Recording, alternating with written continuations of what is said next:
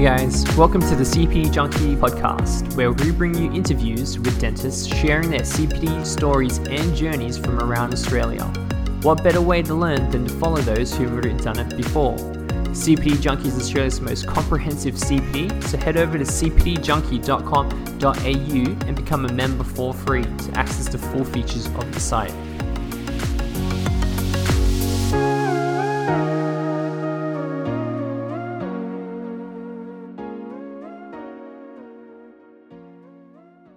I'm your host, Lawrence Stone, and tonight we're joined by Dr. Ricky Lim. Dr. Ricky Lim was born in Korea, grew up in Auckland before moving to Sydney. He studied dentistry at JCU before embarking on his dental career in Sydney. Ricky has strong interest in all fields of dentistry, but has taken further training in composite resin, porcelain crowns, veneers, and oral surgery, including wisdom teeth removals and dental implants by some of the world-renowned dentists and specialists. Ricky likes to spend time with his family and friends on weekends. He's picking up photography as a hobby and also likes to play racket sports and snowboarding. Dr. Ricky Lim, welcome to the show. Hello, thanks for having me. So you mentioned you have a special interest in restorative dentistry, prosthodontics, and oral surgery. Tell us all about your CPD journey so far and what you've been getting up to this year. So I've been working for about 4.5 years. I think I started my CPD journey with learning about, dental photography. My first major course was probably with Didier Ditchy. He's a dentist from Switzerland with a huge restorative background. Went with a bunch of friends. It was more of a bit of a holiday in Brisbane, but it turned out to be a massive CPD. I learned so much from it. And I think just a fairly early exposure to really good CPD sparked my interest in restorative dentistry. And following that, I did, some courses on occlusion because I was seeing a lot of tooth wear cases that I wanted to plan well and execute well. And I did the mini residency in fixed prosthodontics by Tony Rotondo and Michael Mendicos. That was a really good course. Did some implant courses as well. Well, let me help you out here. So you mentioned Didier Ditchy. Not a lot of recent graduates probably know who that person is. I mean, he's a pretty well-renowned dentist. How did you come across him and deciding to go and doing this course? Because I'm sure that course wasn't cheap either for a new grad. Didier Ditchy, I don't know how I found out about him, but I don't know. Probably would have been on Facebook or something. There's so much information on Facebook, and being a dental student, I was probably DPR. Was a platform where I saw really amazing dentistry and really inspired me, and must have come across. I don't know if you know Maxim Bellegrad. He learned from Didier Ditchy as well. I think I just one thing led to another, and then that's how you found out about the course, and that's how you ended up there. And then, one of my friends said, "Oh, he's coming to Australia. Let's go. Let's have a CPD. Yeah, let's do a CPD." Yeah. Then you mentioned the occlusion. You mentioned about the MIDI residency. Tell us a little bit about that and how you found it. Oh, just really good. I think not saying that doing direct restoration such as class 2 is simple, but if you're doing something like dental implants, or if you're doing if you're changing someone's occlusion by increasing the vertical dimension, I think you really need to have a good fundamental knowledge. And to be honest, I don't think I graduated dentistry knowing too much about it. So again, Facebook, it's a great platform to get recommendations for courses, and went to Tom Giblin's occlusion course. I think it's called like occlusion basics or fundamentals in occlusion. Mm-hmm. So I did that, and it was fantastic, really hands-on. Mini residency, it was mostly lectures, no hands-on. I probably went in thinking, again, my friend recommended. I'll just be like, yeah, sure, let's go. And I wasn't looking for hands-on course, so it was great. It just picked, a couple of important topics in prosthodontic specialty, and those really well-known specialists, Tony Rotondo, Michael Mandikos, just gave you a summary lecture on some of those key topics, and it was great. Yeah.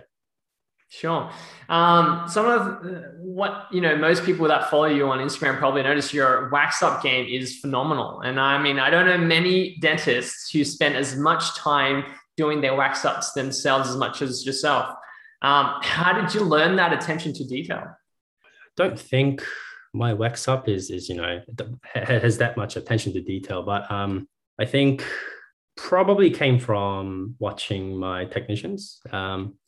I think I learned a lot from them. I mean, I've only been working for 4.5 years, so I haven't, I think all relationships take time. So can't say, I've had a long time to build relationships with them, but if you spend the time communicating with them, then they'll be more than happy for you to come over and you can watch them do the work. And I think wax up really helped me understand the morphology. So when you do a good wax up and you feel it with your fingers, you get a 3-dimensional understanding of a tooth. And I think that's probably as important as taking good photos and looking at good nicely photographed teeth. So I was just still passionate about it. Yeah. Did you work on many bars of soap? No, never. I haven't done any of it. And I probably did the wax up with the intention of, I'm still very analog. I don't do digital wax ups, but I send a case to a technician. Sometimes it comes back and there's a couple of things that I want to change.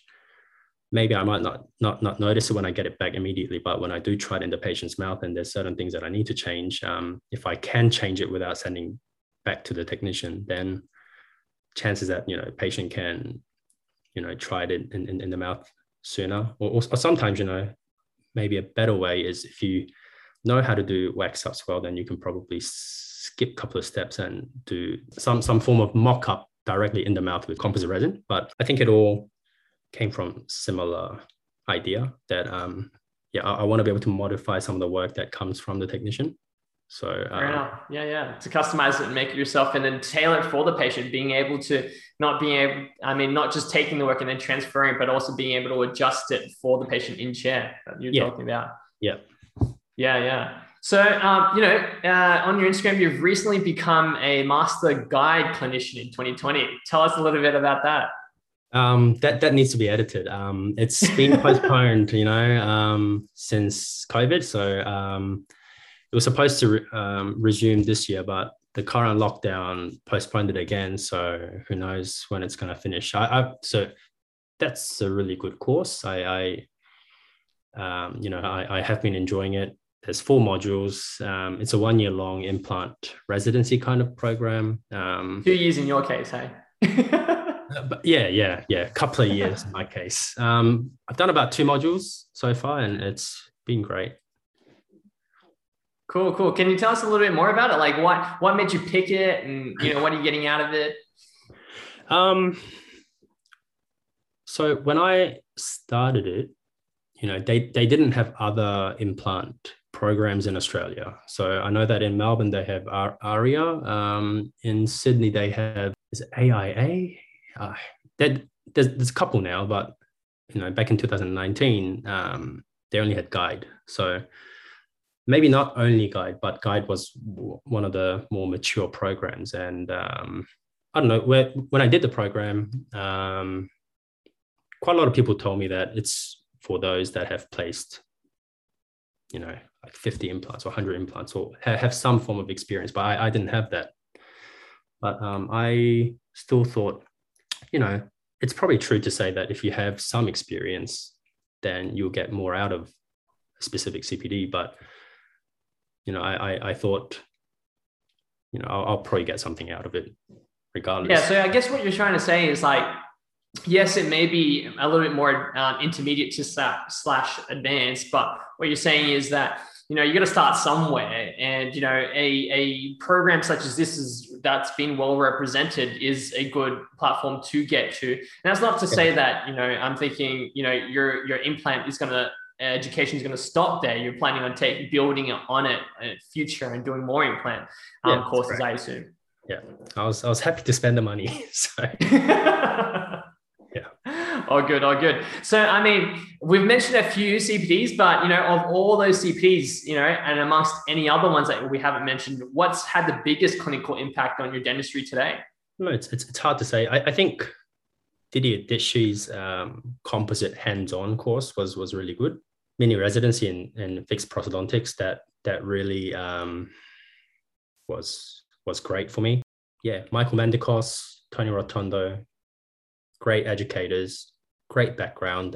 They can, they're so experienced, they can answer any questions, right? They're so humble too. So it was a huge, not necessarily a wake-up call, but it really made me realize that it's important to have these professional attributes as well. Not just doing good work, but just being really nice as well. So I think, yeah, mini residency, I'd have to choose that because it was the most comprehensive CPD that I've done. Even though it didn't have much hands-on, but it also taught me to, slow down. Because originally when I read the pamphlet, I thought, when I do this course, I should be able to do, full mouth rehabs without much hesitations or without much hurdles. But what it actually taught me is that it's important to break it down, take it slow, do proper diagnosis, treatment well. Yeah. So, I mean, I guess you kind of dabbled there. So who would you say has been your biggest kind of mentors and idols in your career path, and why? I think you kind of mentioned a few names. Yeah. I think, Tony Rotondo, he's a fantastic guy. So he'll, I've met up with him a few times. He's a super nice guy too.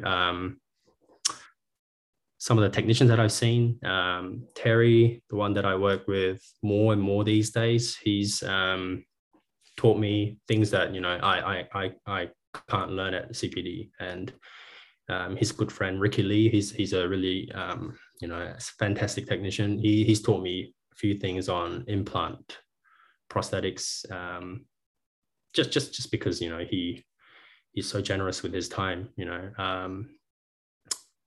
Sabi, probably like 3 years ago, I just messaged him on Facebook because I had all these burning questions, and he was so nice that he bothered to reply. And that message probably went for 6 to 9 months answering questions. So all those guys have had huge impact, I think. Awesome. Yeah, definitely. I've had a chance to meet Ricky before, and I've messaged Sabi a few times. Definitely very open and with communications and everything. So many people who follow you may not have known about any particular struggles you might have experienced during your CPD or dental journey so far. Have there been any particular struggles? I think struggles came with surgery, and I think struggles came with doing bigger rehab cases, because for me, I work in a clinical setting where I don't have someone that can bail me out, right? So, and I don't think that's necessarily a bad thing. For me, just been doing CPDs to chase after mentors and learn things. And you look at some posts on Instagram or Facebook or even YouTube, and you want to, you think this particular procedure is not that difficult, and you try it, and it's much more difficult. And there's things that you have to, those tips and tricks you only know from experience, and a lot of it is very difficult to get out of if you're doing something if you're doing surgical procedures. So I guess the most difficult one was one of my earlier all for wisdom teeth cases. Lucky that it was on my best friend. Took like 2 hours. It was a big, buff guy. But I think that was a great learning curve. And got them all out eventually, but it was long appointment, and I think my confidence level dropped down, and maybe after half dozen cases my confidence level went up slowly again. And then placing implants, for your first 10 20, it's very, very difficult. So I think those surgical dentistry has been, it's been very enjoyable. It's what I look forward to, but again, it's been the struggles. Yeah. I guess you got to come out of your comfort zone a little bit more each time to kind of make that progression, right? You can't always be boxed in that comfort zone, especially when we're this early in it. But it's good to know, when you need help and you reach out to other people. And for a lot of people, new grads in particular, they kind of get boxed in, and they might not have that mentor. They don't realize they need to go and reach out to other people. And I think what you did that, and that's what's kind of helped you move forward. For sure. So what does your current ideal clinical day look like? The type of procedures you might be getting up to? On Fridays, I like to do wisdom teeth and implants. I don't know. I like to do a bit of everything except for seeing children. And, I used to love endo. I wanted to get into endo specialty when I first graduated, but it's probably something that I don't look forward to now. So I think I prefer to maybe do some reviews in the morning, maybe consults before lunch. In between, maybe I'll do some restorative procedures, whether it's a crown or some fillings. I love doing fillings. And then in the afternoon, maybe like early afternoon, I'll prefer to do some sort of surgery. Yeah, I think. Fair enough. You're not the only one that's mentioned, endodontics has been something that they're passionate about when they're graduating. Even a previous guest of ours, Jonathan Michael, also said the same thing, that they were passionate about endodontics before they came out. And would you say that was because of, some of the tutors you had back at uni that was kind of inspired you, or you felt like, was there a particular reason why you felt like endodontics was the thing, and then that kind of changed? I can say that didn't get much mentorship or tutor experience at JCU with endo, but what I can say is that I think I was pretty lucky with first few cases in private practice. In retrospect, I don't think they were very complex, but first couple of upper 6 cases that's gone well, you think you're a hero, and you think, oh, maybe I'm you have a knack for it. Maybe, and I even went in to observe a couple of endodontists, and but what happened at a similar time is my interest in surgery and pros grew at a faster rate. So in comparison, the passion in endo kind of went away. Yeah, okay. So it was kind of like a slow transition. It wasn't that you were no longer interested in it. You were just growing more interested in another aspect of dentistry. So share with us what you hope your ideal clinical or non-clinical day could look like in 5 years' time, and what kind of CPT that you might be interested in getting into to kind of get you to that point. I think clinically, I think I want to focus more on restorative and surgical work, because I'm still seeing some kids, and I don't know, I feel bad for them because I don't know how to talk to kids. I started doing some soft tissue surgery, connective tissues and free gingival grafts, and it's fun. I really like doing it, so I want to, but I haven't done any CPDs on it, so I really want to do it. Last year I was supposed to travel overseas and get some sort of holiday out of it whilst learning, but it all got cancelled. So yeah, perhaps in a couple of years I want to do those CPDs. 5 years time, non-clinical day, might be a dad. So I have to spend time with the kid. You're dropping bombs here now, hey? 5 years, I'll be 34, so yeah. Still young.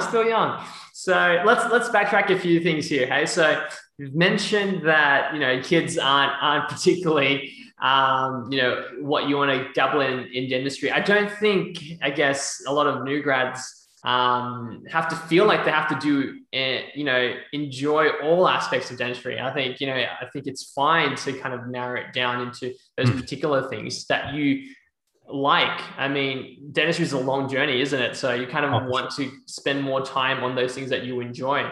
So I don't think it's bad that you don't like kids. It just wasn't for you. Some of the things you also mentioned was, particular courses overseas. Was there any particular course in particular that you were talking about? I really wanted to do Ricardo Kern's soft tissue course. It was in Brazil. I was gonna travel by myself and do some solo traveling after, but it never happened. Fair enough. So has there been any particular CPD that you felt that you didn't quite implement or wasn't as beneficial for you at the time and you would do differently next time?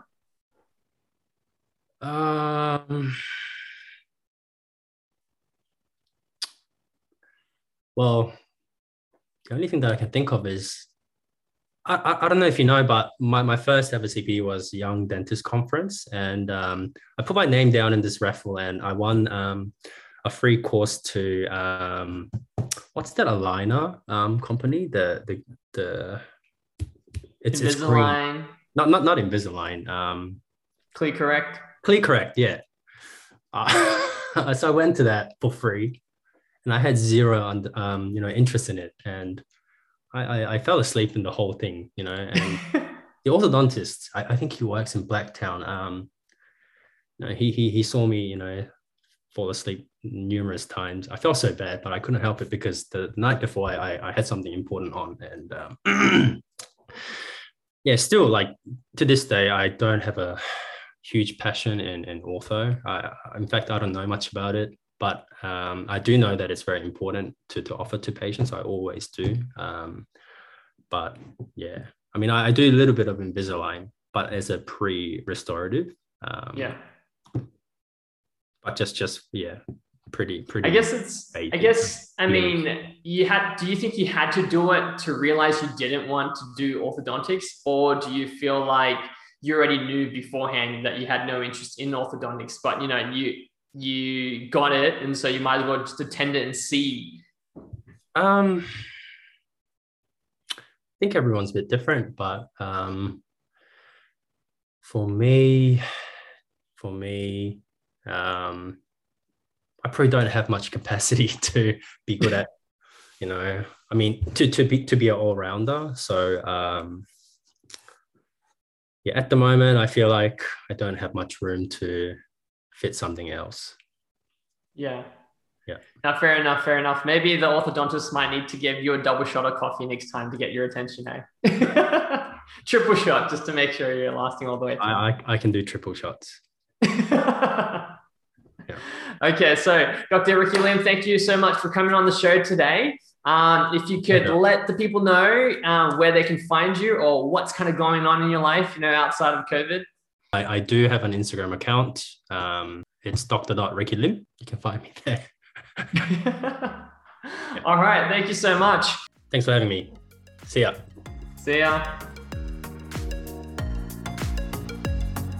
If you like this episode, drop a comment below on your favorite part or leave a review. Don't forget to share it with your friends, and we'll see you in the next episode of CP Junkie Podcast.